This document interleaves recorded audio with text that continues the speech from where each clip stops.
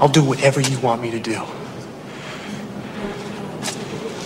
I just want to help you nail that son of a bitch that burned Tim. Show me how.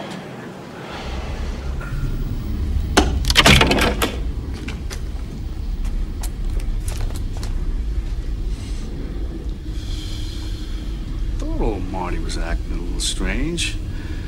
He's right. There's residue. Holcomb is the third victim. Backdraft was set up somewhere in there. Fried Holcomb when he opened the inner door. But the outer door held and it waited for Tim. In a word, Brian, what is this job all about? Fire.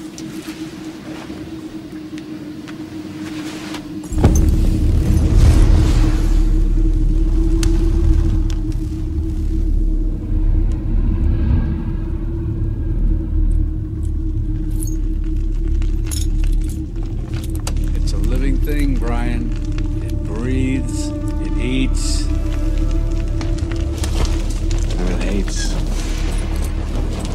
The only way to beat it is to think like it. To know that this flame will spread this way across the door and up across the ceiling, not because of the physics of flammable liquids, but because it wants to. Some guys on this job, fire owns them. Makes them fight it on its level.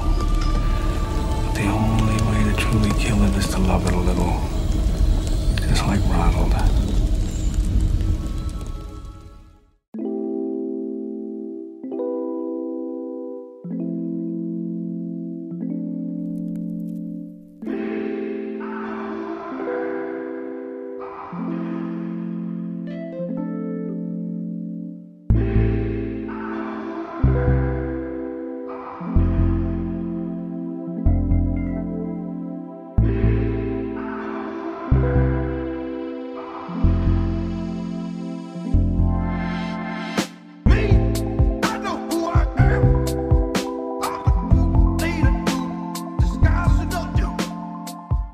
In a world surrounded by movie podcasts, three men will risk it all to try to stand out from the herd.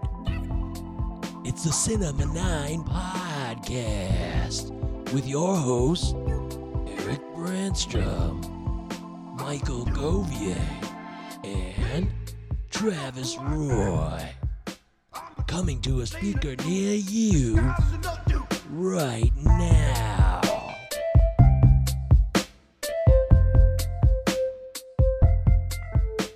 Welcome to the Is It Cinema 9 talk show? Is it Cinema 9 talk show? Jesus fucking Christ. That's funny.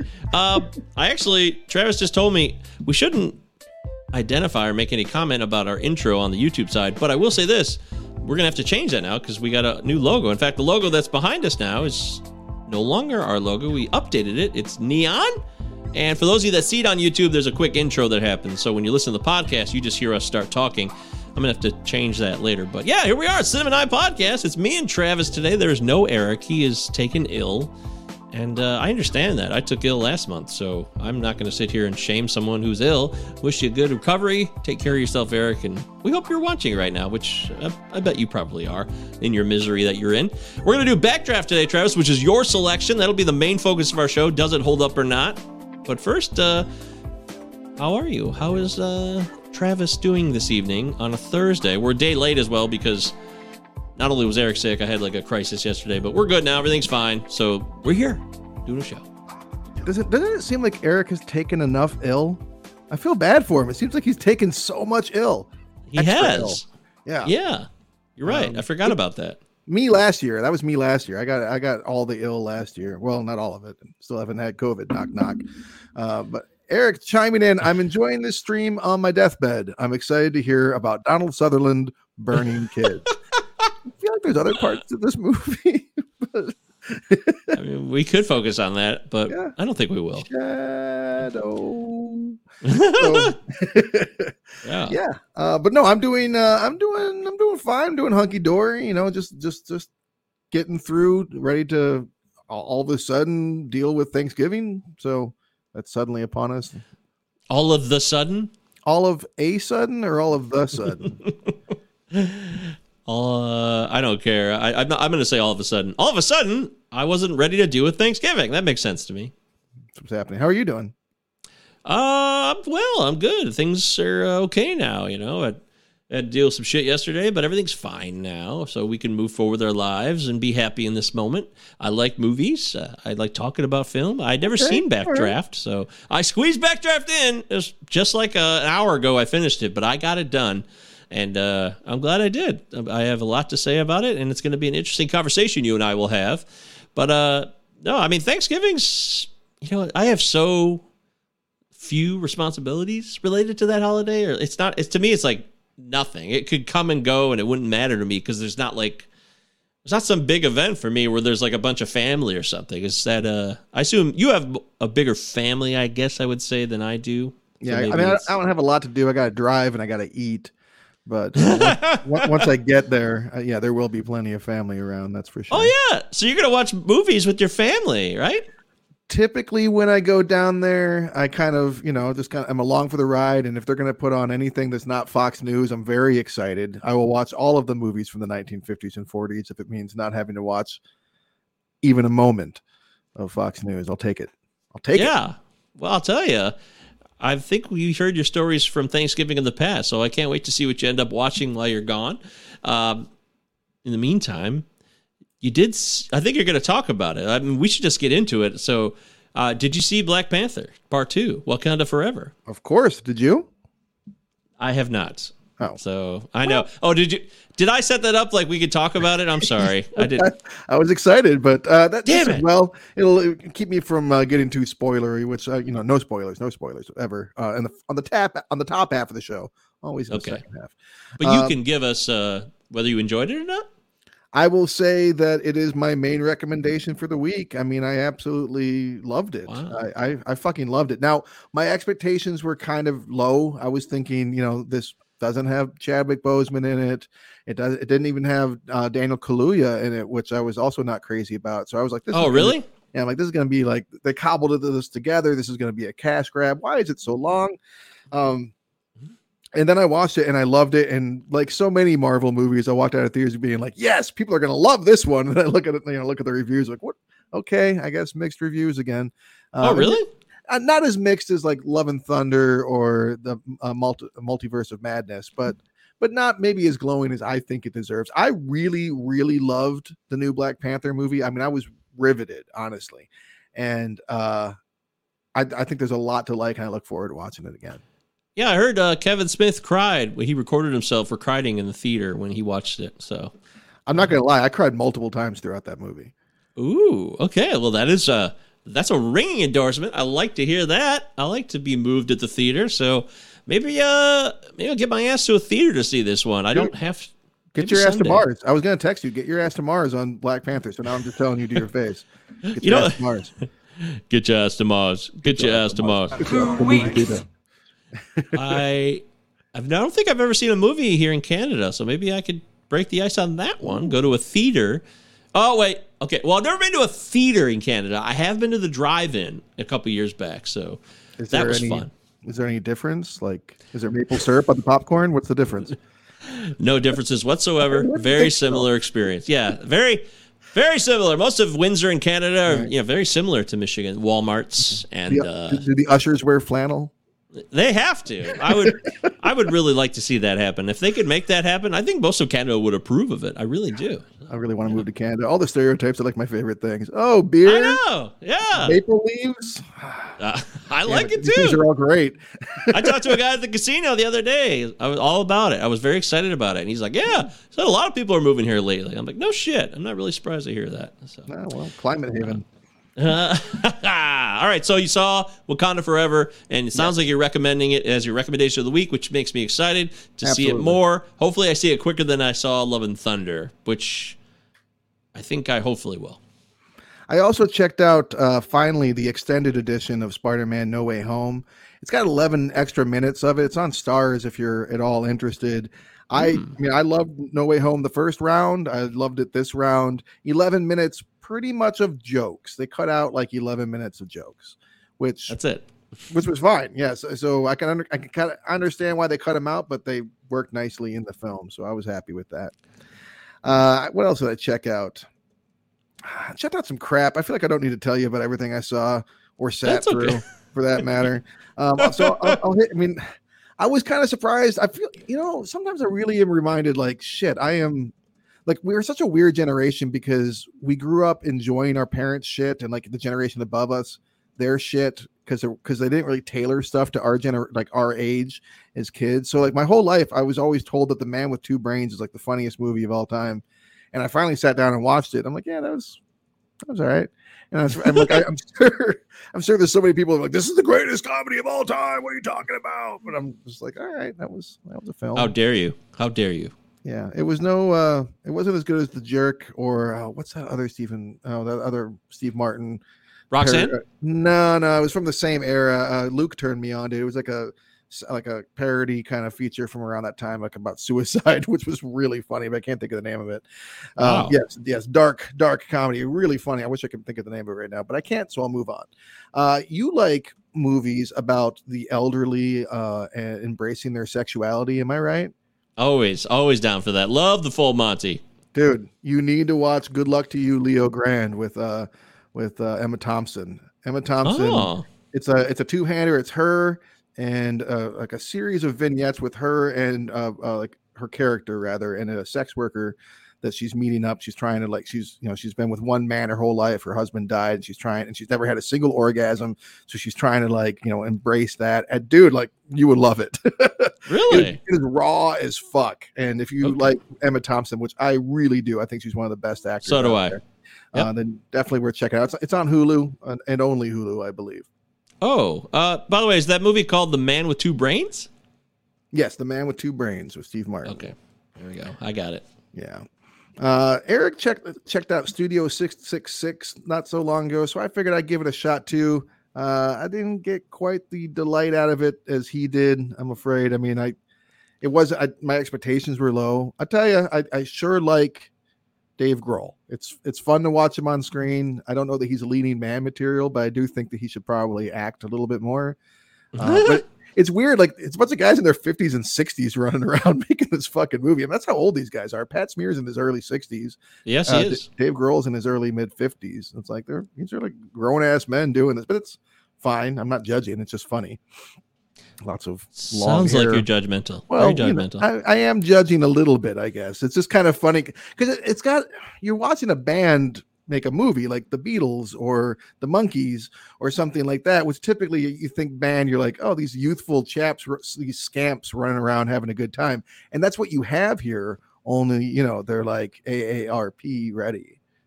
So. Okay. That sounds fun. It was fun. Don't get me wrong. It was fun and it was gory. But I also didn't. I was glad I didn't see it in theaters. I think if I saw it in theaters, I'd be fucking pissed. I watched also this movie called Guest Artist. If you ever wanted to watch, so Jeff Daniels wrote this movie and stars in this movie, and you know how that clip went viral, like the very first opening scene to Newsweek or Newsroom. Like, it's just like him ranting, like a political rant. It feels like when around the time that rant went viral after the show was already off the air, well, people like it when I rant. Okay, I'll write a script where my character just rants about politics and art and like all this. It's just like it's woof. It was kind of a lot, but I actually kind of liked it. But it was kind of a lot. Sounds like a lot. Yeah. I'm going to wrap this up relatively quickly. The big, other than, of course, Wakanda Forever. Now, I'll say, first of all, before I get to the main thing, I watched a movie that is famously shitty. So Tubi did the thing that it does and just immediately throws another movie on, which was Steel, starring Shaquille O'Neal, which I'm like, fine, fuck it. I already watched this other movie. I'll watch Steel. And I got to say, not bad enough to be good. Just very bland. Don't bother with Steel. But I had never watched Street Fighter from 1994 before. I fucking loved it, dude. You loved it. I loved it. It was hilarious. It was so goofy and weird and 90s and over the top, and just the production value was ridiculous and the jokes were ridiculous, and fucking Van Damme with a big American flag tattoo trying to have an American accent with blonde hair and shit is hilarious. I mean, if you love a good bad movie, I really enjoyed Street Fighter. Wow. Okay. Well, that's your right. I mean, Raul Julia, it's the last call, and that's fun. He did, I think it's called The Burning Season. I never saw it, but it was a made for HBO movie that was actually his final film. Oh, it was. Okay. Or at least Very the last close. one to be released, I think. Yeah, Yeah. Well, he was dying during Street Fighter, so I'm going to stick with that.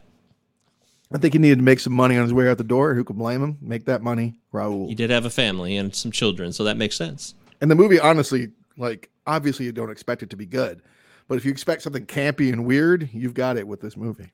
Yeah, that's true. Yeah. So those are the movies I watched, and plus a few others, but I don't have to get into everything. Well, those are the movies that Travis watched. If you guys want to drop something in the live chat, please do. A 5-star review on Apple Podcasts. It means a lot because it helps other people see the show, and we get to grow as a show. And, there's nothing wrong growing as a show. If we can connect with more, it is good to grow. We can connect with more people through film.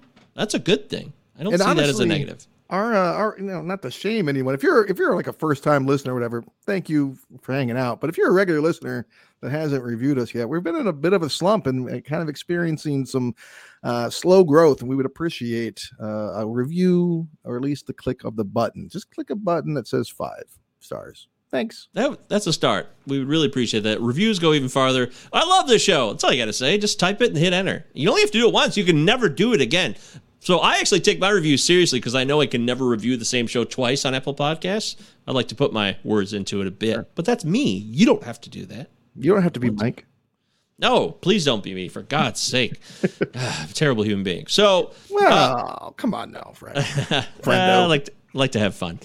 Spoiler alert. Spoiler alert. Oh, boy. So, if you have not seen the movie Weird, the Al Yankovic story, walk away or skip this part in 3, 2, 1. So I watched Weird, Travis, and I got to tell you, man, me and Leanne watched it together. We were laughing right off the top. Oh, yeah. So funny. So funny. It's fucking hilarious.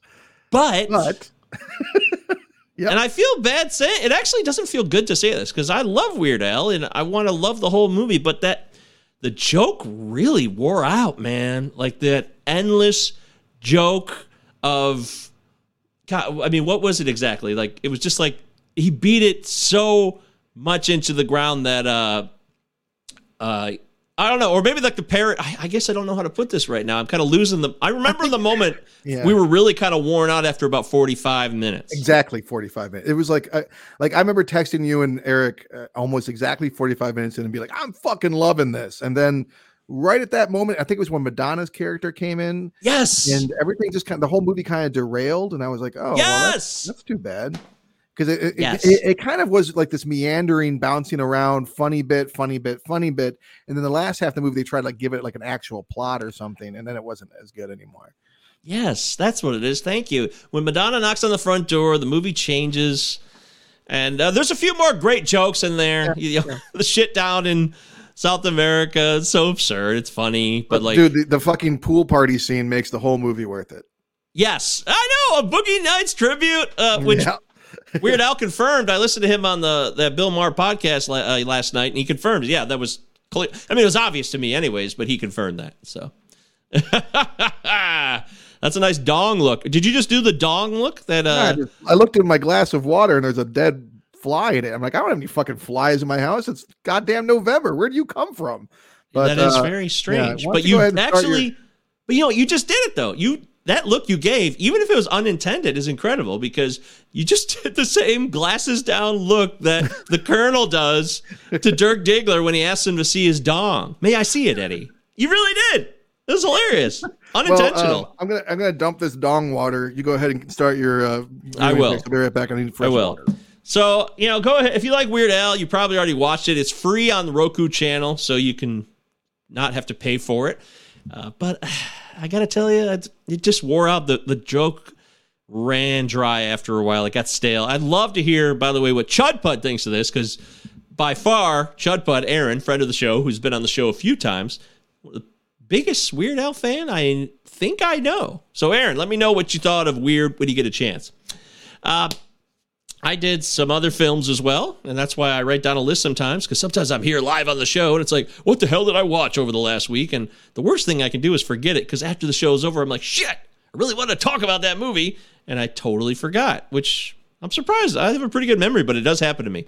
So I watched High Score. High Score is a movie about...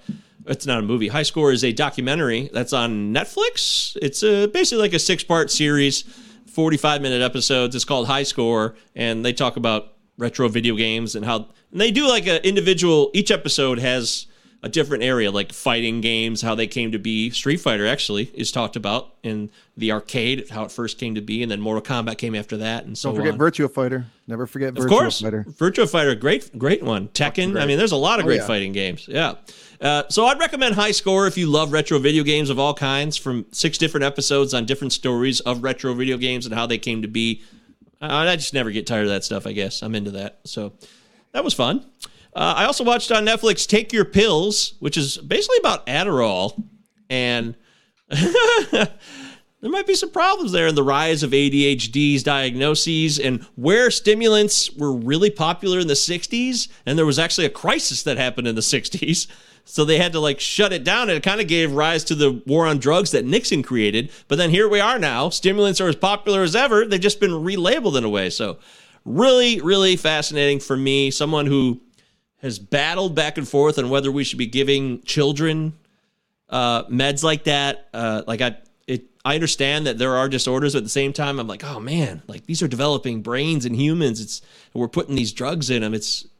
I don't know. It just makes me really confused and weary. So check it out if you're in. It's not like it's an upper if it works for you, though. I mean, that's part of the reason why back in the day when we would recreate with that, I remember like taking so much, I'd be like, when does the high kick in?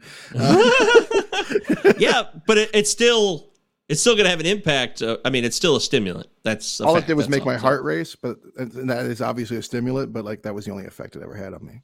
An observable effect.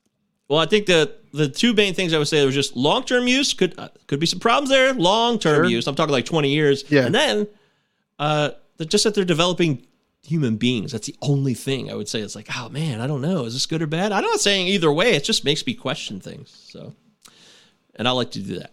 I'm never going to shy away from that, Travis. I won't. No, you've got to stop asking questions. I'm big censorship, and I'm coming in to tell you to stop asking your questions. There it is. Big censorships here. By the way, on the Is It Safe show we just did with Luke, we came up with the Cheeto Depot. Would you be interested in going to a place called the Cheeto Depot if it existed?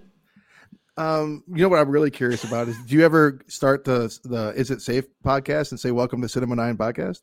Yes, I do. I've mixed them all up. I've done all 3. Hey, Palazzo. Yeah, I've done them all. I've done all that. It's been 3 years of that. I've certainly made that mistake.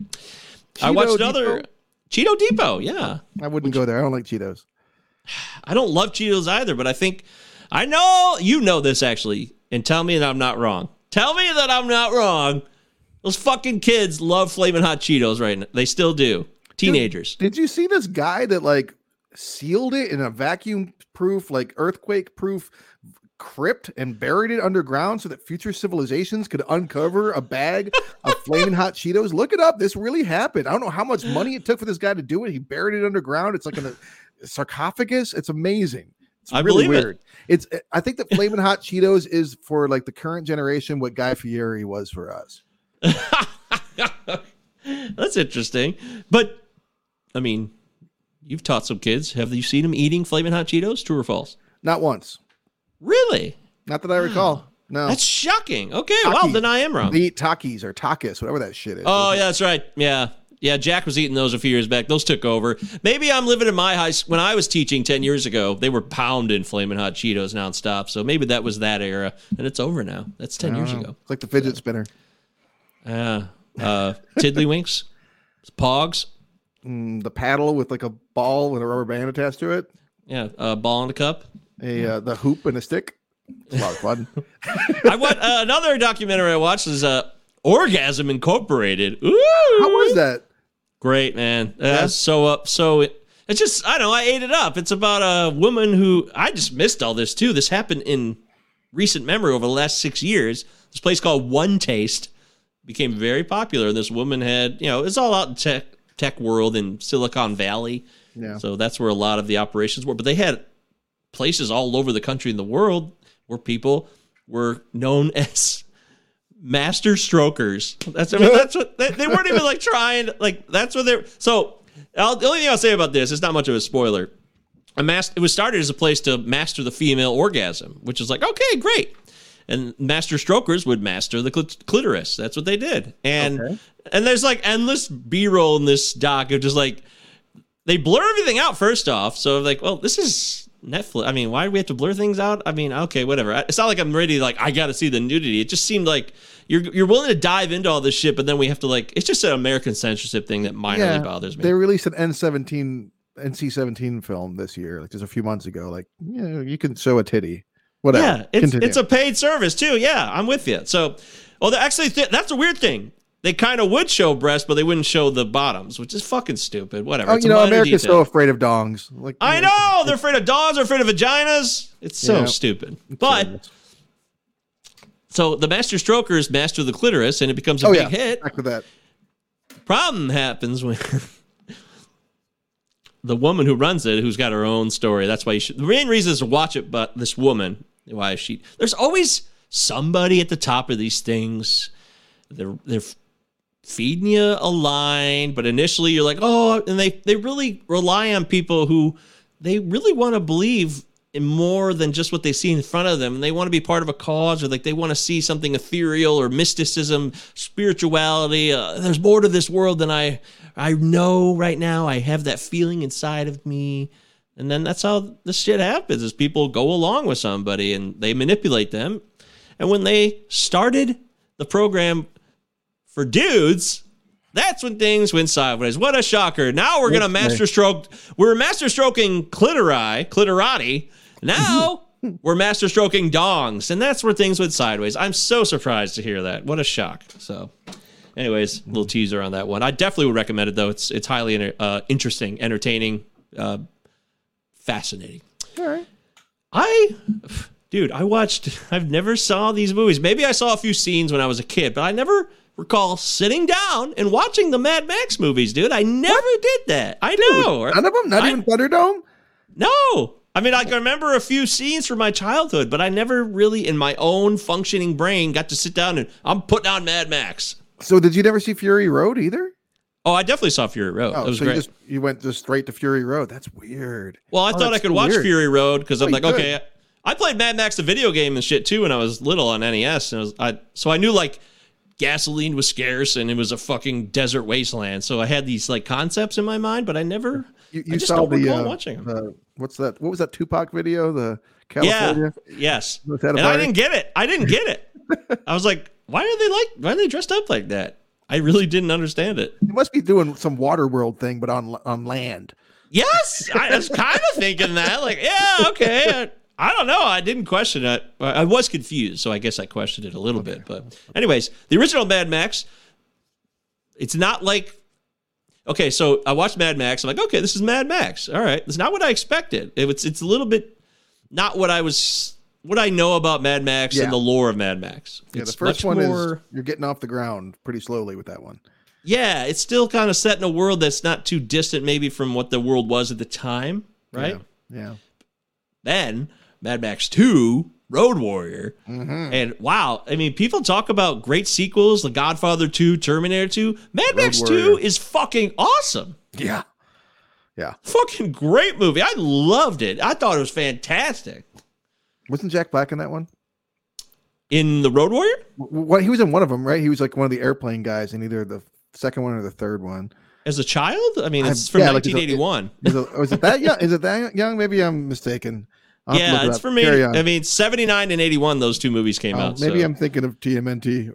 I don't know. Yes. Teenage Mutant Ninja Turtles. I think that is, yes.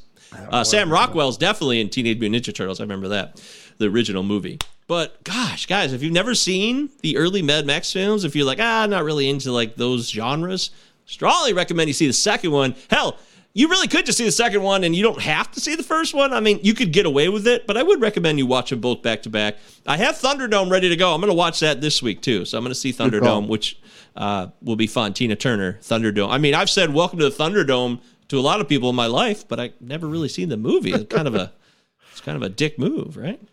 A little bit, but what are you gonna do? What are you gonna do? Anyway, oh man, Man of X 2 Road Warrior. I understand so much more about Fury Road now. It's kind of like a reimagining, right? To see it that way. I'm just so puzzled that oh no, he's in Waterworld. That's what I fucking. Oh, okay. All right, sorry. But that's right. Fury Road is basically a reimagining, kind of like of part 2, because again, they got to drive a truck. This one was gasoline. Now this one's water, right? So. Yeah, it's certainly very much still in the same universe, and it's even some of the same characters coming in, which is cool.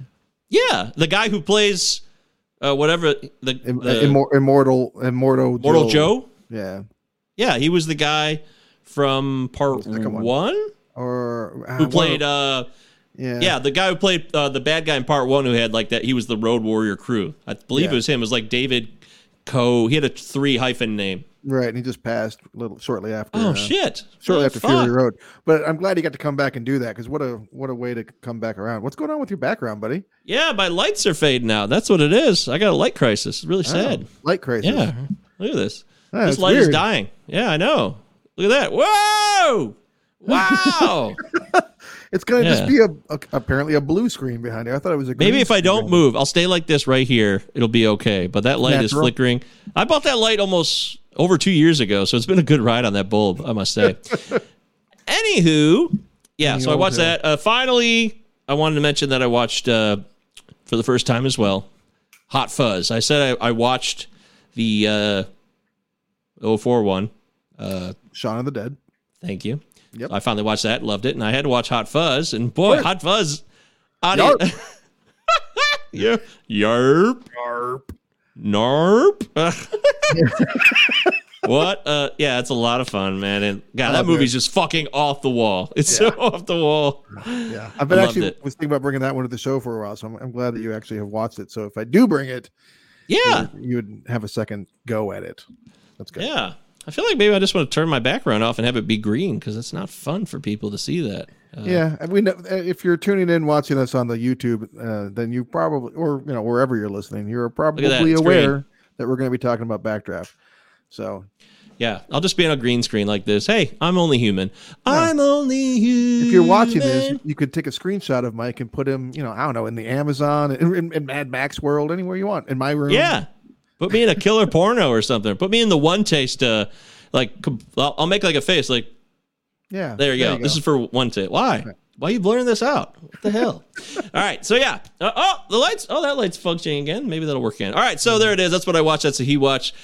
We hope you enjoyed that. That's what we recommend. Let's get into our main event now. Let's dive into the movie you selected, Travis, Backdraft, a 1991 film directed by the esteemed Ron Howard, with an appearance, of course, from his brother Clint. No father, though. His father wasn't in this one. Yep. So,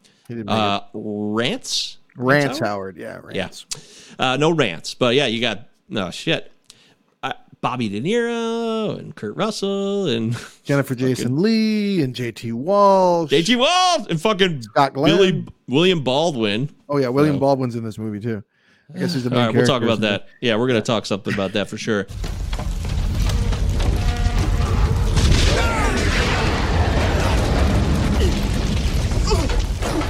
Hey!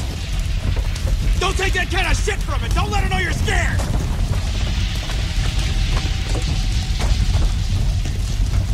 Steven! Look out! You gotta wait for a hose, Steve! No time!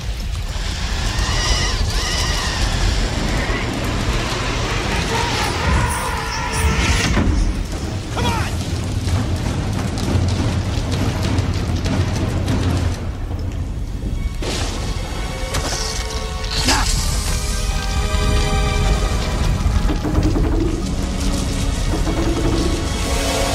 All right, you ready? Quick, Steven! We gotta wait for a hose, team! When I say it won't get us!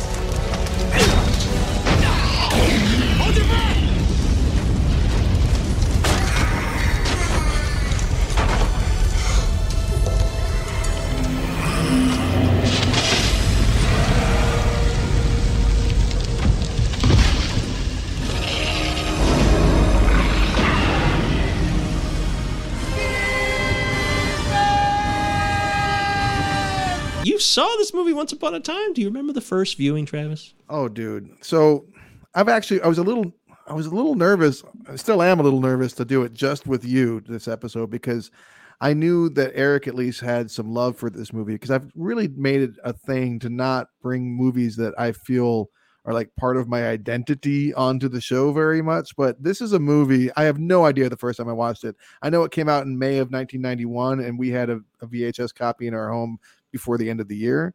And I watched the fuck out of that movie. Not maybe as much as Sneakers or Scrooge, which we also did. But man, I've seen this movie so many times, and it's been a really long time since I've seen it. But it's just like, for a long time, it's been the kind of movie where, like, if I see Eric, one of us could potentially say, "Let me go, Bull. You go, we go." I mean, when I had that band with our buddy Jess Peak, we had a song called Triptych Chloride, in parentheses, "You go, we go." I've been a big fan of this movie for a long time, even though I haven't seen it. And I really had no idea how I was going to feel about it watching it the night before last, because I'm like, I pretty sure it's probably a hokey mess by this point, but I sure loved it as a kid. Okay. Wow. I'll tell you what this movie reminded me of was newspapers, because this movie came out, like you said, 91, and I remember this vividly. The advertisements in the newspaper, Backdraft, a lot of talk about Backdraft everywhere for a while when I was a kid. Yeah. And so that stuck with me, and it reminded me how much I used to love like looking at the advertisements for movies that were playing or coming soon in the newspaper. I read the newspaper all the time when I was 11, 12 years old, 10 years old. Yeah. It was knowledge. It was like, oh, wow, I just sucked it all up, Yeah, what's going on in the world? Yeah. And mainly entertainment and sports. Those are the two sections I would basically read. So and the comics. Oh, yeah, of course. Right. Yeah. Can't Ziggy. So, but I never saw this movie. I never saw this movie, and maybe I did once, because about, what was that, 10? I don't know. I was thinking when I started the movie to watch it for what I thought was the first time, I was like, I feel like Robert De Niro's in this movie, but am I mixing this up with Copland? I wasn't sure, but sure enough, he is in this movie. So maybe I did see it once, maybe, but I didn't have much. There's a lot of stuff. It was all new to me. I was like watching it like, oh, man, what's going to happen? So I really didn't have any recall. I mean, speaking of like, that's another huge quote for me is like, I mean, like if I drop something, I'd be like, "Hey, kid, I think we got a little problem here." That's what I've thrown out many times. That's funny. That's a good one. I like that one. So you have a lot of love for this in your life. There's a nostalgic recall, but does IMDb feel the same way, Travis? That's the big question here. Well, I'm thinking if this had come out when IMDb was a thing, because it was such a huge hit, this would be like in the 9s or something. No, not, but like the 8s, but probably not going to be that high. But still, I feel like it's probably pretty beloved, even though it's certainly a little cheesier than the average blockbuster these days. I'm going to say 7.1. Okay, yeah. Upon watching it, the cast is strong, very big. Ron Howard movie was a big hit. I'm going to say it's a 7.5. I'm going to go that high. That's high. All right. Whoops. 6.7. Wow. 6.7. All right. Okay. Well, high 6s. Maybe they blame William Baldwin. He's not the greatest leading man. I don't hate him in this, but there's a reason why he hasn't done a ton as the lead actor before or since, I think. Yes. Maybe it's not fair to say this, that he is just a pretty face. It's not fair maybe to say that, but maybe it's too much. Maybe he's just like too pretty, and people are like, this guy's too pretty. But his brother, Alec, looks very similar, and he had a pretty prosperous career. Yeah, but he just had more of a gravitas and it factor. And a better actor, frankly, I feel like. So. Like, yeah, a better actor, and also a little pudgier, a little more rounded out, maybe a little more believable. Like, because William Baldwin, especially in this movie, it's very. I mean, his face is like carved from ice. It is. That's why I said he's so pretty. Ooh, he's so pretty. Yeah, he's a pretty handsome fella. On Backdraft for Rotten Tomatoes. Why did I say it like that? Like there's a Backdraft for Rotten Tomatoes. It's its own website. 75%, a tie both ways, Travis. That's unusual. We don't usually see that. Yeah, no, we do not, Michael. 75%. So when we read these critical reviews, we're going to be going back, I think, to the a long time ago, the 90s. We're going to get Eves, maybe some Gene Siskel, maybe some Gene Shalit. Reed, Gene Shalit. Yeah, I think we hit all the big ones there. Yeah.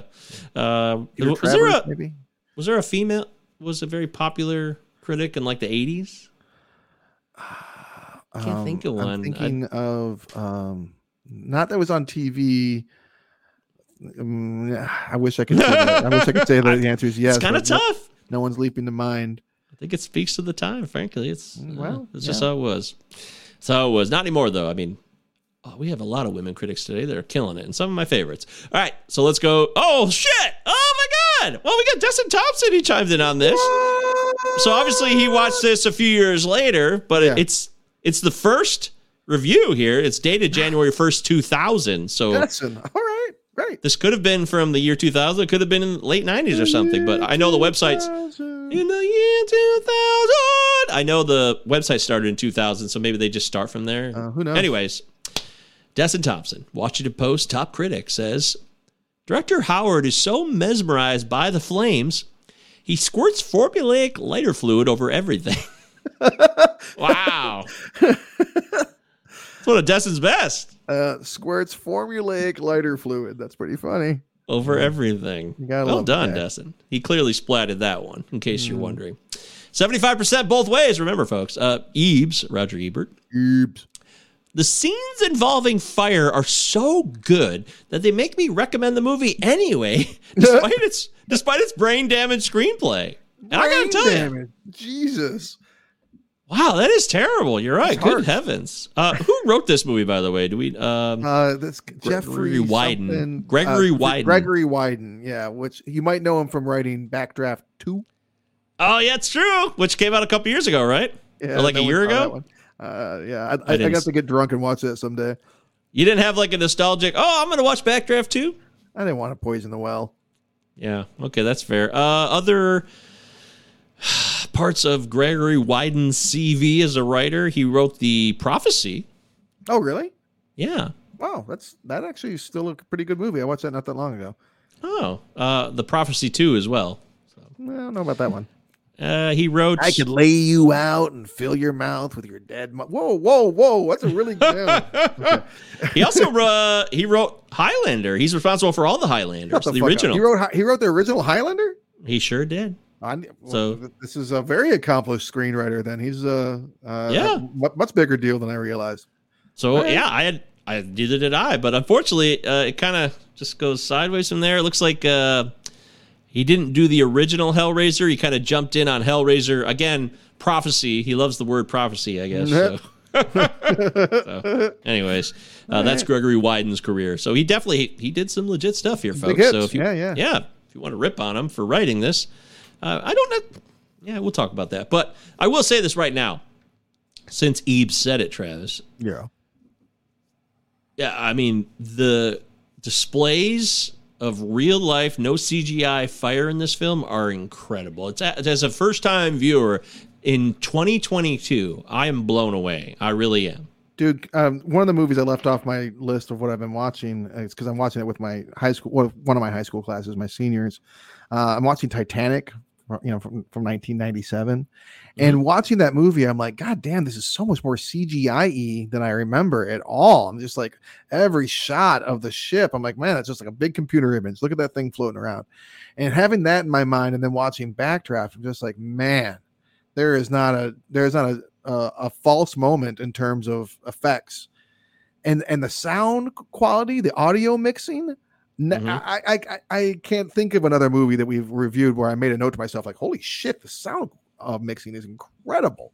But it is. I didn't catch it. I didn't have anything negative to say about the sound either, so I'm on board. Well, especially with the fire, the way it like pops and like hisses and like whines and like when that's burning, like it's so complex. I love it. I like that. Okay, yeah, you're right. You're absolutely right about that. It's a sound design, I guess. But. Yeah. Well, either way, yeah, it's done really, really well. I agree with that. Yeah. So the fire blew me away in this. I don't know if I know I keep saying blown away, and I'm thinking of the dumb Jeff Bridges. That movie's been on my list too, actually. Really? Oh, okay. Well, Hey, I it was a definitely huge watched it hit. when I was a kid. I watched it when I was a kid several So did I. times, but I feel like it sucks now. Probably. I don't know thought that this for would sure. suck. We'll see. Well, we'll find out. Let's see. Any other reviews? Some. People No. doing things, talking about that movie with fire in it. That brain damage script. What about the, Shallot? Got Dean Shallot?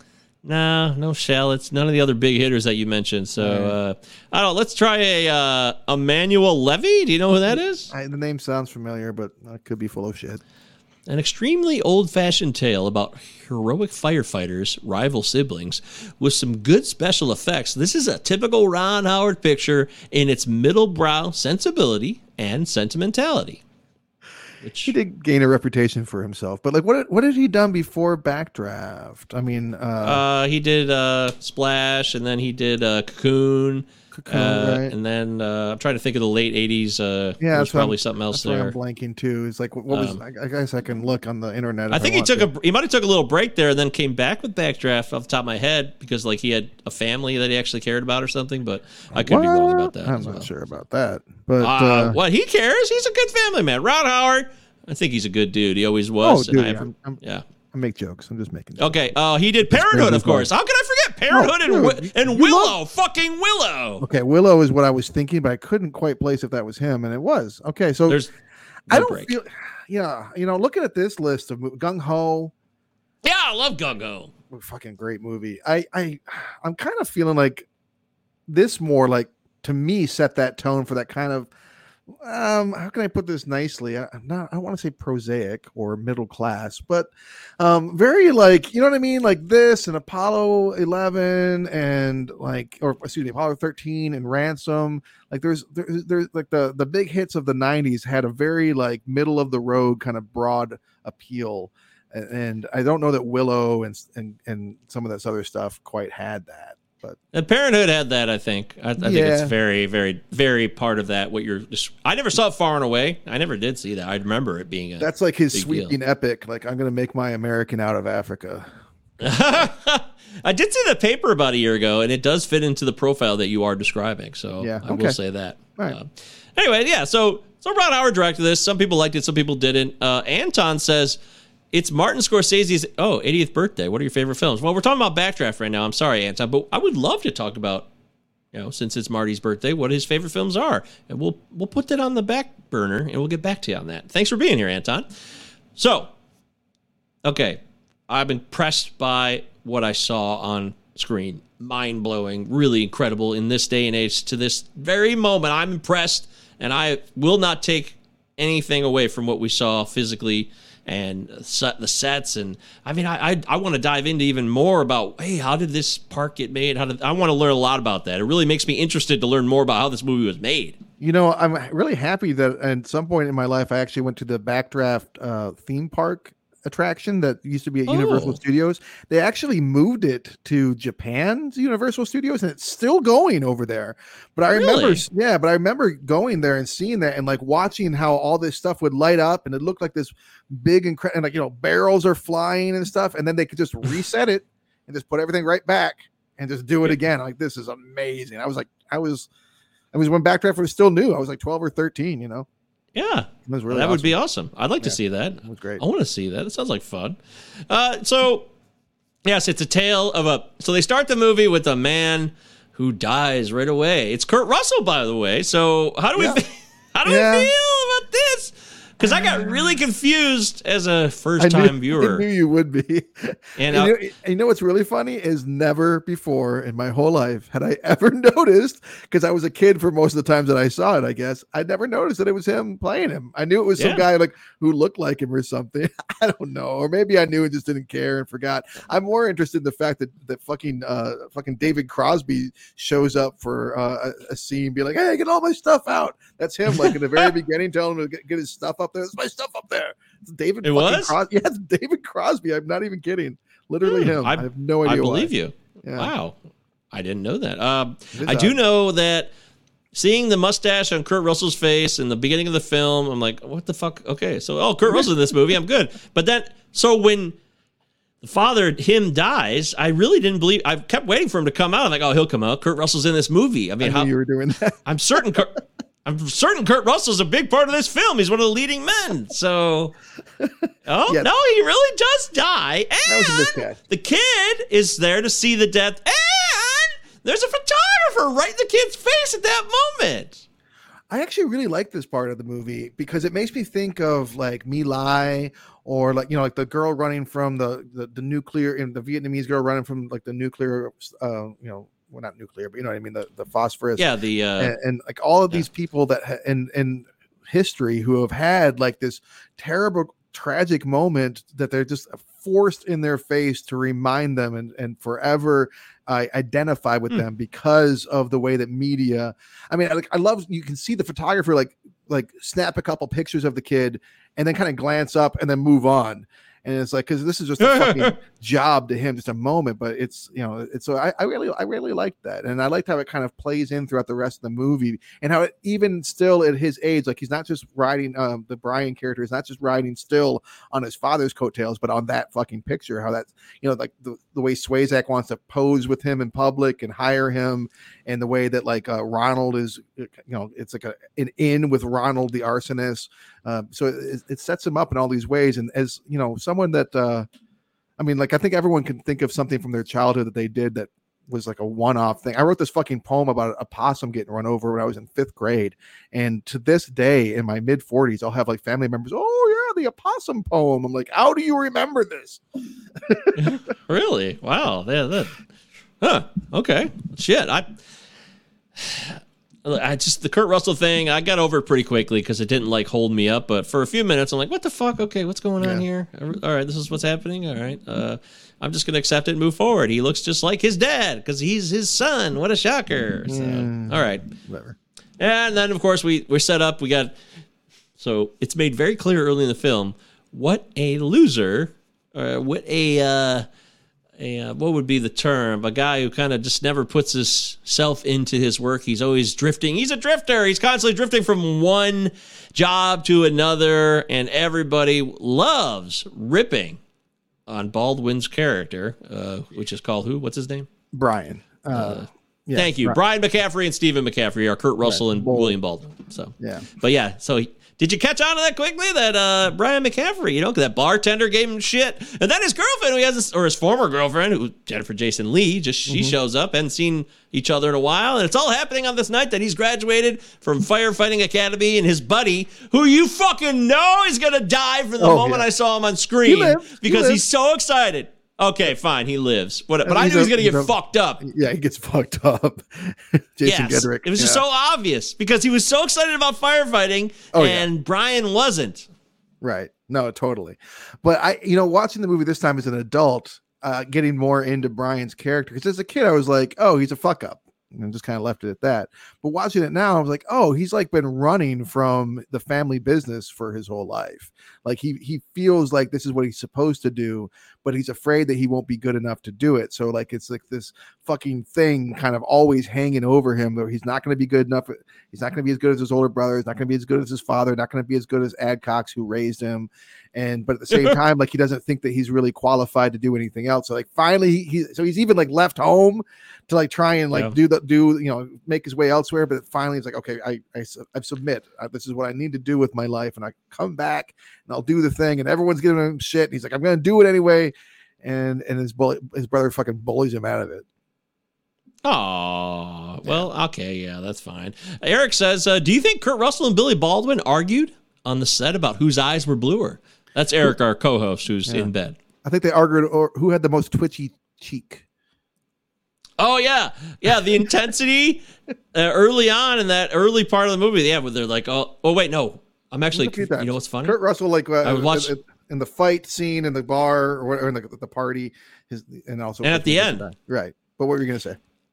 I actually mixed it up with a movie I didn't mention that I watched again, Billy Lynn's Long Halftime Walk. And so while they're all these military guys are at a funeral, and I really noticed it last night. All of their jaws were so clenched and their cheeks were coming through, like the muscles were coming through their cheeks. So it's exactly what I thought of when you said that. Just a side note. All right. Anyways, yeah, so Kurt Russell and Billy.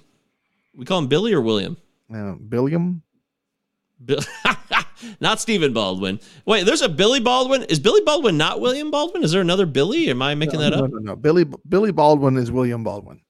Oh, okay, good. I just want to make sure I got that. There's an Adam Baldwin as well. No, but he's not related though. Oh shit. Okay. Wow, I didn't know that actually. Yeah. So Kurt Russell and William Baldwin are brothers who go head to head in this film, and then you've got Scott Glenn who plays John Adcox, who's he was there. His father saved Adcox. They lost their father because Adcox lived, and so of course Adcox raised the boys the best he could and was like their mentor. And then you got Rebecca De Mornay as the separated wife of Kurt Russell's character Steven, and things aren't going well there, as we find out very early on in the film. So that's nice. Rebecca De Mornay, she was a beautiful woman, but I actually think she's a solid actress. I always did. I feel like she got a little bit shortchanged in her career. I really do. I mean, I've always thought that she was fine, but I feel like there's other actors or actresses that from the era that I felt like were stronger that got more short. I mean, like I would like to see more Kelly McGillis. I think Barbara Hershey's great.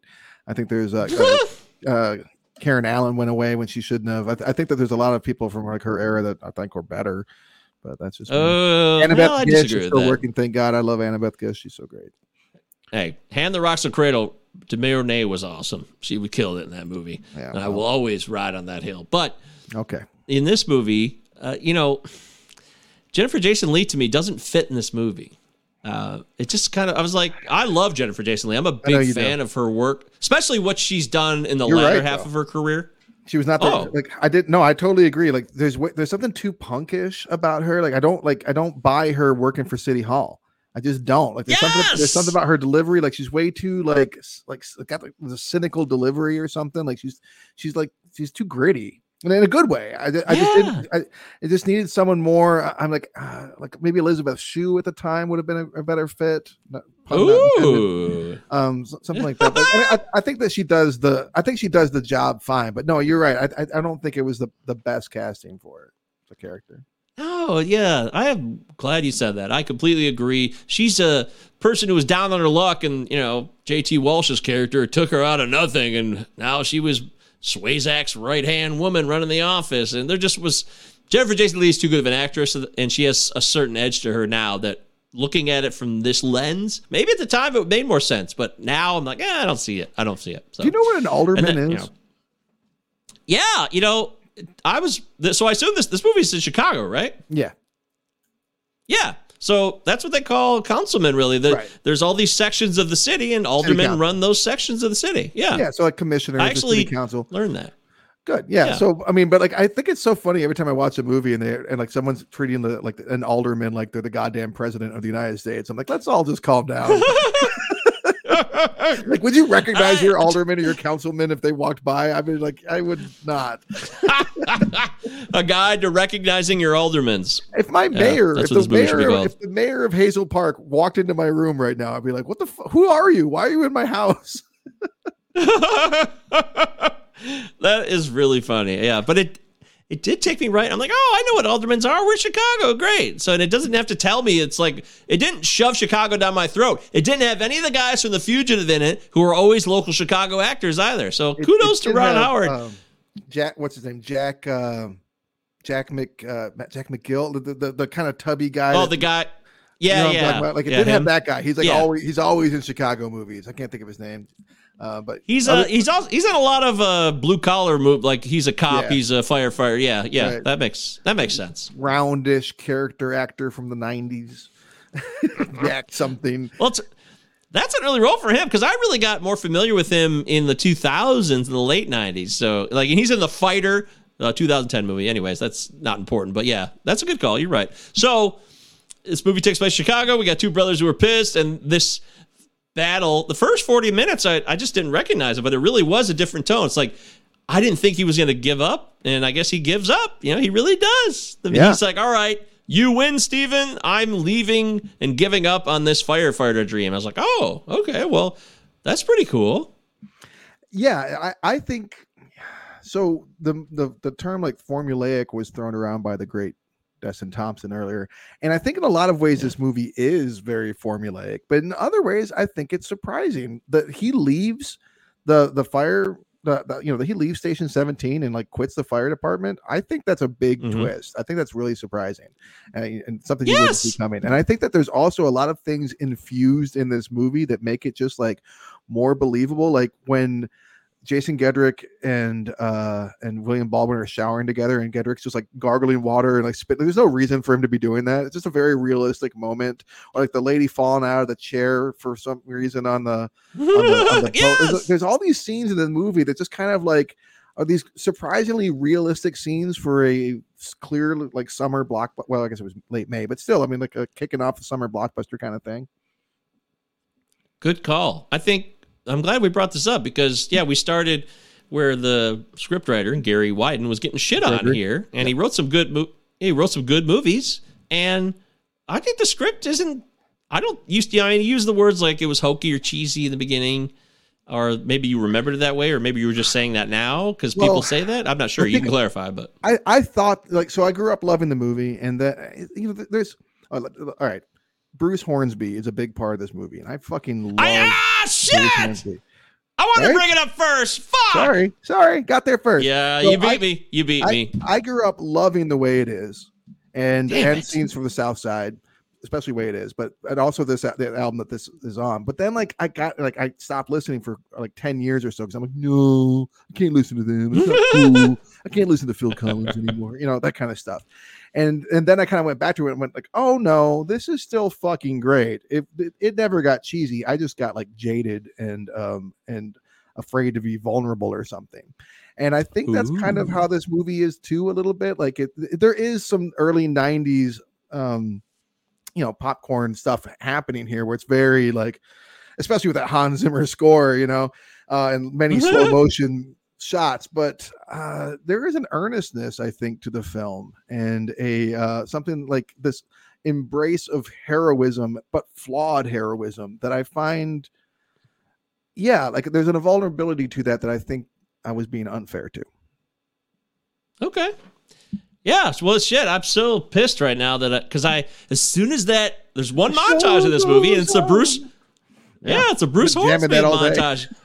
And as soon as, Bruce Hornsby is good. I'm not great. shitting on Travis for loving Bruce Hornsby, but I know that about him. So when I saw that in the movie, I was like, oh shit, this is why he likes this movie. That was like the first thing popped in my head because he loves Bruce Hornsby so much. And that was the montage of the film. That era is cool. Hornsby anyway, but yeah. So era, sorry. And that montage, while we're on it, I love the way that it starts off. Because the dynamic between Steven and Bull's character is so great. Like it starts off with them kind of like in competition, running up the stairs together. Run, damn you! And then they get to the top, and then like they're kind of laughing, and then it's like awkward because now they're alone, and they kind of have to face off, and they have to work shit out, and then they're kind of friendly again. There's like this constant another moment that really made me think of that too, and it also kind of made me think of improv. Now I've never done like acting work or improv work, but as I understand it, really acting, it's common for people to be like A, B. One person goes C, and then the other person goes D. You have to like they're just saying nonsense, but you like infuse it with meaning as like an acting exercise. So when the toast scene happens around like the firehouse table, and Scott Glenn gives that big toast, and then it's like fuck you. I love the looks on their faces because like Kurt Russell's character is like, hey, fuck you, and like you have like this, you can see it's like I love you, but like it's complicated, and then like Brian is like fuck you, and it's like it really means fuck you. So I just love the dynamic between their characters, and that I think they play really convincing brothers here. I completely agree. I'll give you that all the way. I think, we already talked about Baldwin and his beauty, and I don't think he was shitty in this role though. I thought he did a fine job actually. It's easy to shit on him because I'm not as handsome as him, but he did a good job in the role, and I want that to go on the record. Good job, Mr. William Baldwin. I don't know why it didn't work out for you for more of these leading roles, as we talked about earlier, but hey, them's the breaks. But him and Kurt Russell, they have a chemistry. That's my brother, goddammit. That's right. Him and Robert De Niro, when he starts working for the inspector, not so much. Yeah, I think there's less of a chemistry there, but Yeah, maybe that's just De Niro's De Niro. So I don't know. I could say that, but the fact that he works for him and gives up, and yeah, that twist was huge to me. And the fact that the movie leads you in a direction where it really does seem like Stephen McCaffrey's the bad guy because he's such a loose cannon and he's got the shit in his boat, which comes back to haunt him later, but it's not him. I think that's good writing too. Adcox being the guy, like, oh shit, it's Adcox. Once you see that outlet burn on his shoulder in the later scene, where, oh, by the way too, like the fact that him and his woman, Jennifer Jason Leigh and Baldwin, are getting it on a fire truck that ends up going to the place where, if I'm going to rip on the script, I got to shit on the script for that. Yeah, that's really, really bad. But seeing Adcox having that burn mark of the outlet on him in that scene's like, oh shit, it's him. Okay, wow, cool. Yeah. But it also, it gets him there, and it kind of like serves 2 points at once because it kind of is closure for him and his ex-girlfriend character because they're pretty much done after that, and you think they're going to be together, and it doesn't really seem like they do end up working out. That's true. And then but you think the whole like, oh, it's so romantic and all this stuff is going on, and it turns out to be traumatic. And that's also one of the things I really liked about the movie is that there's this weird like kind of like party atmosphere every time they show up, and like everyone's kind of like, yeah, this is great. But then every time that, even though and the firemen themselves have that, and other people will kind of have that, but then something really real happens, like the Proby gets burnt or like someone gets hurt, and it's like, okay, now we got to get serious. And I think the movie walks a pretty good line of making the job, or at least making the movie, fun, but also like, well, there's real consequences here. Yeah, I would agree with that. There's just a few things in the script you're like, okay, whatever, that's stupid, but you're gonna get that in a standard like Hollywood mainstream blockbuster type film, so 90s. I can live with that. Yeah, especially since it's so old, 31 years old. Anything stick out? 31 years old. Yeah. I guess I covered that, the top of the fire truck part. Yeah. JT Walsh, we should talk about his character. He's this guy with this. Swayzak. These people Swayzak's getting blown. He almost gets blown up, and that's what happens when I think I got a problem here. Yeah. When De Niro gets stabbed with the fence post area. But all his cronies are, the fact that this is built around cronies shutting down fire departments to build community centers that lead to their contracts. I think that's solid. I think that works for me. I don't really have any other beats with this script. And I like the way that early on in the film, they're doing that warehouse fire and they're waiting for backup. There's no backup coming. Yes. And that's kind of it. They kind of leave it like there. So they plant the seed, but they don't beat you about the head with it. Because then you're like, later on, you're like, oh, that's how they're killing firemen. They're closing fire. It's not like they're like actively killing firemen, but like they're closing firehouses. And as a result, they're overburdening the firemen that they do have. And that's leading to deaths. And so I thought it really like worked well in terms of showing the consequences of political corruption and how that plays out like in real lives. I thought that was cool. And I love a sympathetic villain, which Adcox is truly a sympathetic villain when he's trying to get Bull to like not take the Proby with him and like trying to like guide things because like he knows what's actually going on because he's a fucking villain, but he's also trying to like I couldn't let it go. He's trying to like do this thing and punish these people. And it's justified. You're like, yeah, fuck Swayzak. Yeah. And Seagraves and Hargrove or whoever the fuck their names are. But then you also, I was with Steven, like, you burn people, man. Our job's to not let that happen. So, who doesn't love fire? It creates this challenge, this dichotomy where, I think you really are torn. And that's really not all that common in these types of movies. It's unfortunate that the final big...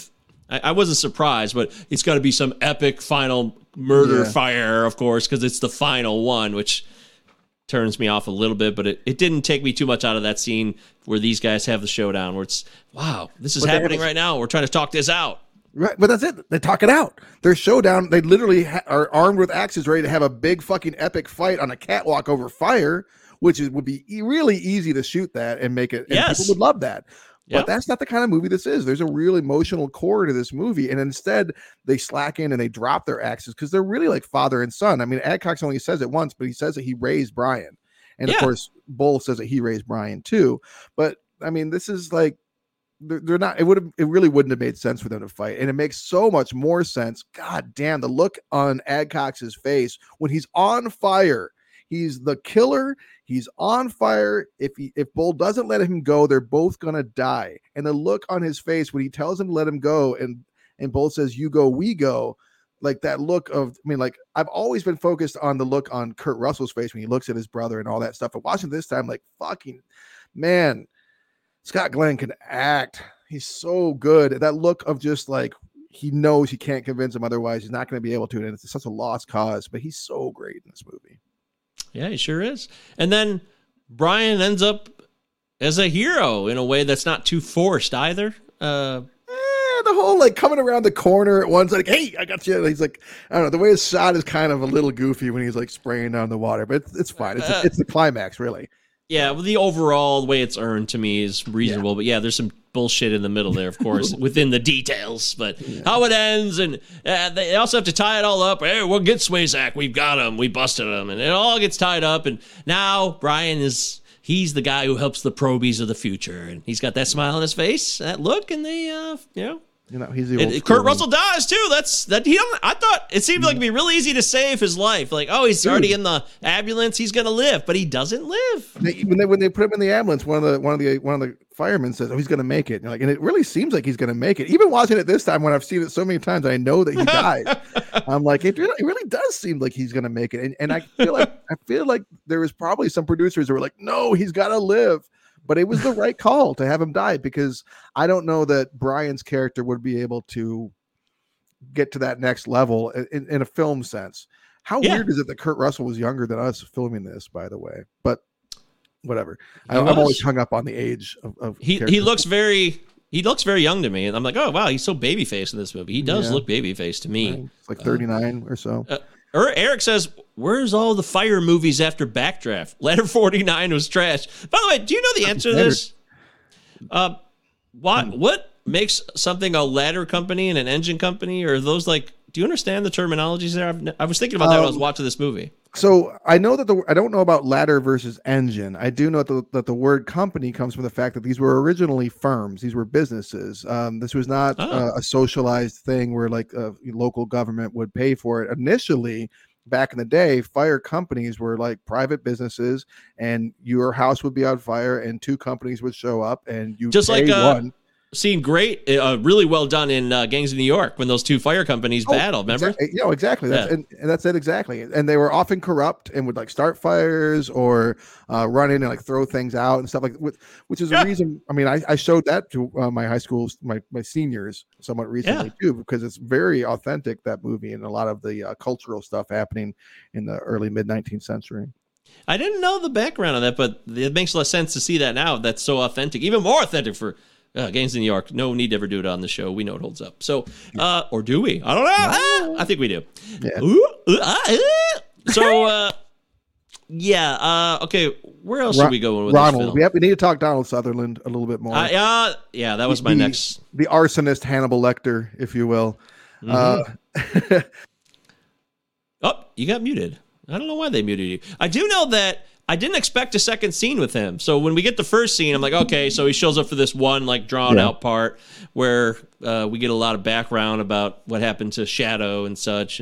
But then we get to a big showdown at the end with him and Brian one-on-one, where he has to admit to him to get, just like you said, Hannibal Lecter style, I want to get what I want before I give it to you, which this came out a year after Silence of the Lambs. So is this an obvious ripoff?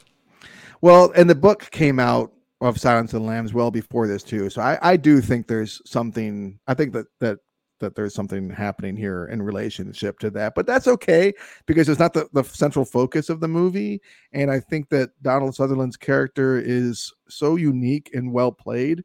The like childlike kind of glee that he has about murdering people, about anything fire related, the joy in his face when he realizes, when he asks Billy Baldwin if he had seen the animal in it, and he's like immediately knows that he has, which I know that's so phony, like fire is not a real thing, but I also love that about the way this movie's done, like the script and the way it's shot, the fire is almost like this like a character almost in and of itself. This I like that.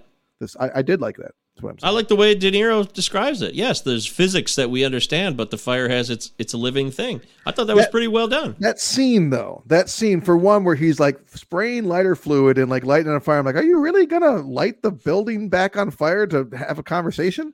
Are you that in control? He's that much of a master of fire. It's no problem. Yeah. And it's also such a scene like, well, it was like, well, we got Robert De Niro. We need to have at least one soliloquy here, right? There's like no function to the scene. It's just him talking about it. You gotta love it a little, which is it's a really cool scene, but you cut it from the movie, it makes no difference whatsoever.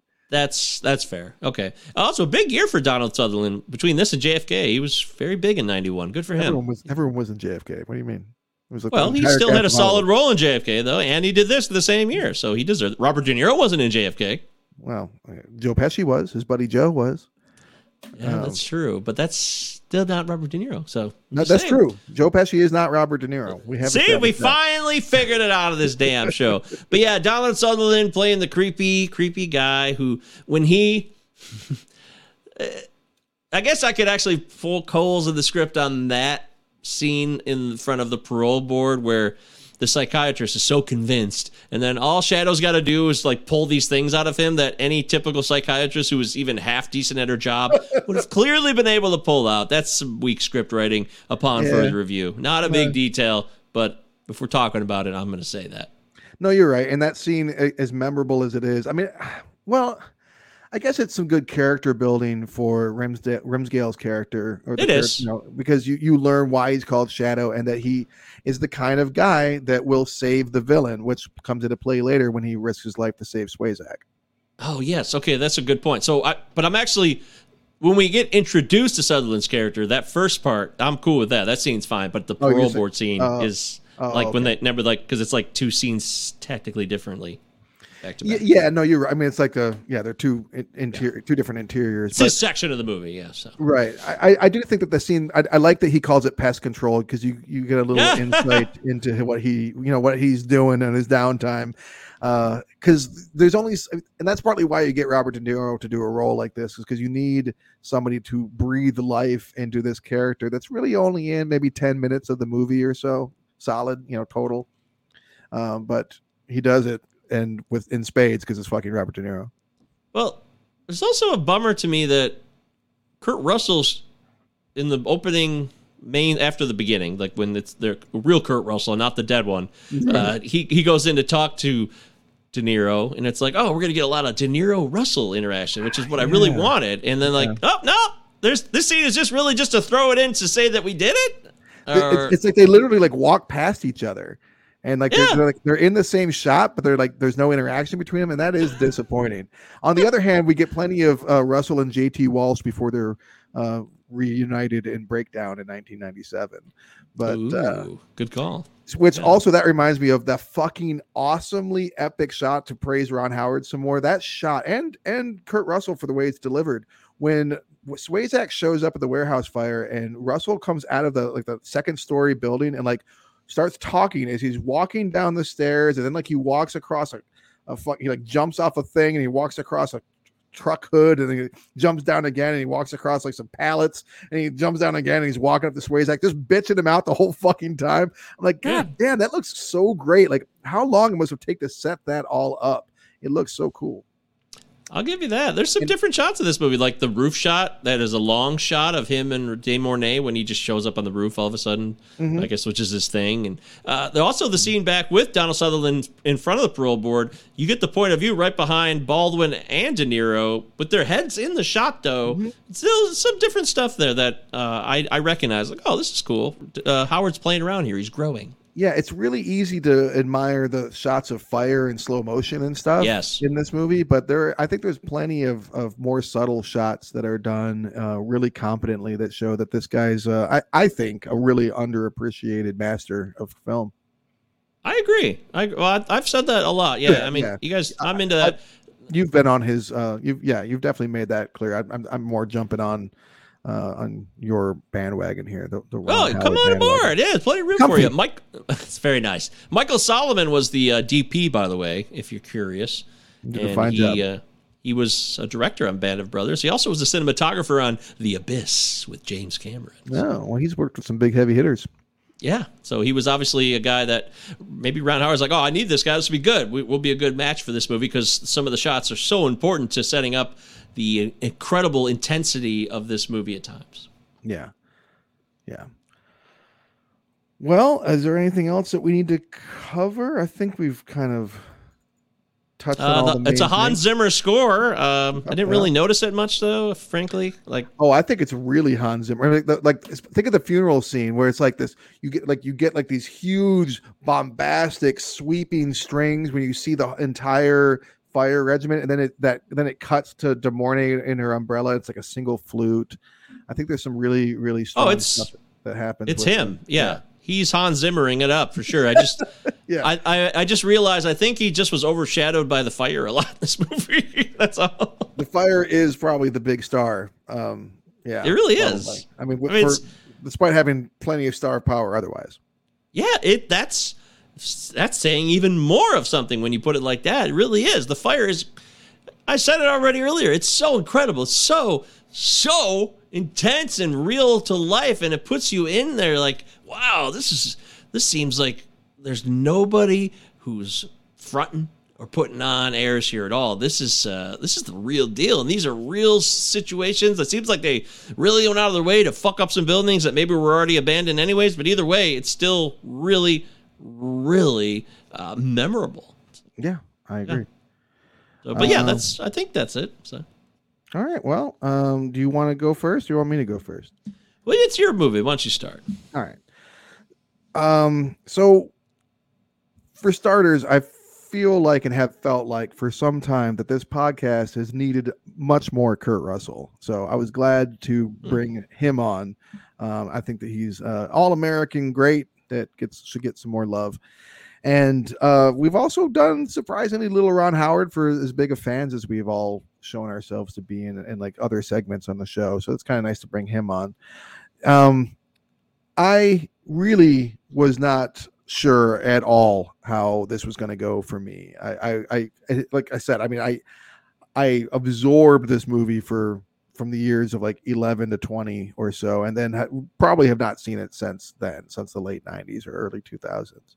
So I really was prepared for to be like, well, it sure was nice when I was a kid. And instead, I was fucking enthralled. I was like, holy shit, not only is this still good, not only does this hold up, it's significantly better than I thought it would be. Like, I mean, again, that there's some cheesy bits to it, but watching it in a digital remaster now, like, I mean, like the quality that I watched was so good, and the effects are so good and not dated. So given that the quality of the film and the quality of the performances, I mean, it holds. It almost looks like it could have come out this year. It looks fucking great, and I think that there's so much depth of emotion between the different characters. I know a lot of it is cheesy, but I think that it's fine. I mean, film is all film is manipulation. It's okay. I really felt like this not just held up, but I think it holds up great. I love Backdraft. I love Backdraft. I don't know if Eric's watching. Is he going to give us a breakdown next week? Oh, or is he going to? He's going to give us He'll give us our pick. I'm sure his pick, but I want to know: is he going to tell us whether Backdraft holds up or not? That's what I want to know. So let us know if you're going to type it in the chat or wait till next week, Eric. But either way, firefighter movies. Rescue Me was a TV show that I really liked. It was about firefighters, but it also had like the 9/11 angle, and there was a lot of that involved, which I'm not saying it's a negative. It's just that was a bigger part of it too. So this movie's what you just said about, I feel like this movie could have come out last year or this year. I completely agree. This movie really isn't dated in any way that I could think of, because firefighter brotherhoods are still like they are. That's never going to change, most likely. There's tight brotherhood of people, sisterhood, whatever, peoplehood, whatever, whoever's in the crew these days. And the people are going to be put through the ringers, probies, and that's never going to change. And the fire, the way it looks the same today as it would in this movie. And I was just looking at the IMDb page here, and the trailer was rolling of it, and it was showing these rolling fires on the floors, and like it's even more impressive than like I could describe to you. The way they manipulated it, however they did it with like wind and stuff or suction, it's so impressive. And the crew, the technical crew in this film deserves a ton of praise. A ton of praise. This movie really isn't, it's timeless. I think it's timeless. I really do, because this shit could happen at any given time. And the way, some of the way the scenes look when someone got blown up in the backdraft, the people that were murdered, they did a really good job of like not making it look like, oh, it's clearly a dummy or something. It's like, oh shit, that looks like, wow, that guy just opened the door and he got blown away, or that guy just got blown. And it's also very graphic. We didn't touch on this stuff. This movie's very graphic. Like the first guy dies through the goddamn windshield. He's charred up, and then you got Clint Howard's the guy in the medical examiner's place, and we got bodies that are charred. Ron Howard, for being like a, hey, all-American kind of those values, he goes into it pretty hardcore. And there's a lot of F-bombs from Kurt Russell, a lot of violent language too. And I want to give credit to that. Ron Howard doesn't just like do, hey, I'm here to do your PG or PG-13 film. No, this is a raw film. It really is. And yes, I was, as someone who didn't really thought I'd ever seen it before. If I saw it once, maybe whatever, I was riveted, and I was like, oh man, what's going to happen next? And I kept pushing back the start time of the other pod I was going to do, because I'm like, I got to finish this thing, man. I got to see what happens. I don't even give it. I could lie about it, but no, I really want to see what happens here. So I love this movie, and I can't wait. I want to watch it again. I'm going to watch it again tonight. Just like chill out, just watch it. I love awesome. Ron Howard. I love Kurt Russell. I love all the people in this movie, and this is a great watch. I love Backdraft. Say the words. Backdraft absolutely holds up. All right.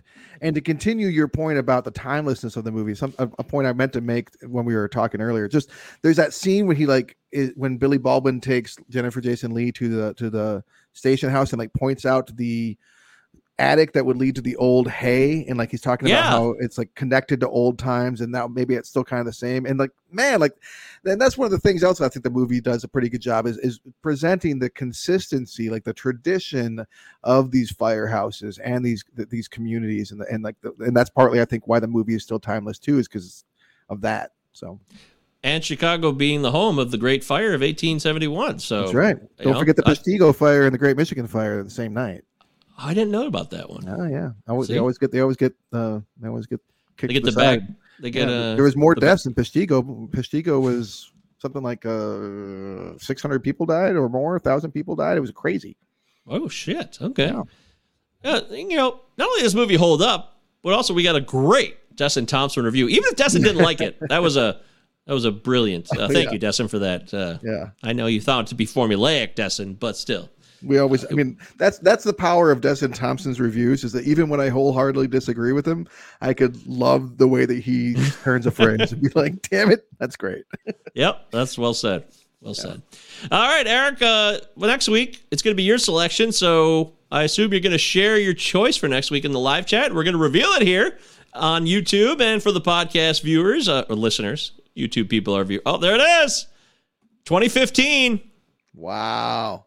Patrick Stewart, The Dearly Departed, Anton Yelchin, Green Room. I know exactly how I feel about Jeremy Saulnier's Green Room, and I'm always excited to watch it and talk about it. What's that? Blue Ruin guy, right? Of Blue Ruin fame and and Murder Party, and what's the one with Jeffrey Wright? I forget the name of that one. I don't know. I never saw Murder Party, but I have seen Green Room once. In fact, it was a long journey. Yeah, I only saw it once, and it was a long journey to finally see it.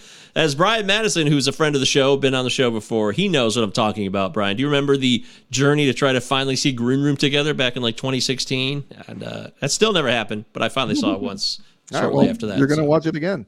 So I will. Let's do it. Okay. Eric, 2015's Green Room. We'll watch that next week. Well, we'll watch it within the next week, and we will do that show. Thank you, everyone. Cinema Night Podcast. Me and Travis did this one together. Eric, we hope you feel better, my friend. And let me go, boy. You go, we go. You go, we go. Actually, by the way, just to totally ruin it for you, You Go, We Go absolutely reminds me, and maybe this was an homage now that I'm saying it out Yu-Gi-Oh? loud. You gonna say Yu-Gi-Oh right now? No, you're not. You would never guess this in a million years, I don't think. Tell me yeah, anyway. because it's from American Pie 2, a sequel. There's a scene where the guys and these women they have to each go. You go, then we go. The girls will do their thing together, but the guys have to do the thing first. They say that. You go, we go. Directly, verbatim. They do. I mean, it is the line from the movie Backdraft. I mean, so it is. It's. I'm sure there's other parodies and references throughout other films and stuff. I'm gonna look into that, but yeah, that's how I remember it. It's so funny what we all bring to this show. All right, thanks everybody. Send them an eye podcast, 5-star reviews, all that stuff. Me and Travis had a great time talking Backdraft, and we hope you enjoyed it too. They're killing firemen for money. It's not funny, but good lines. It's not fun. It's not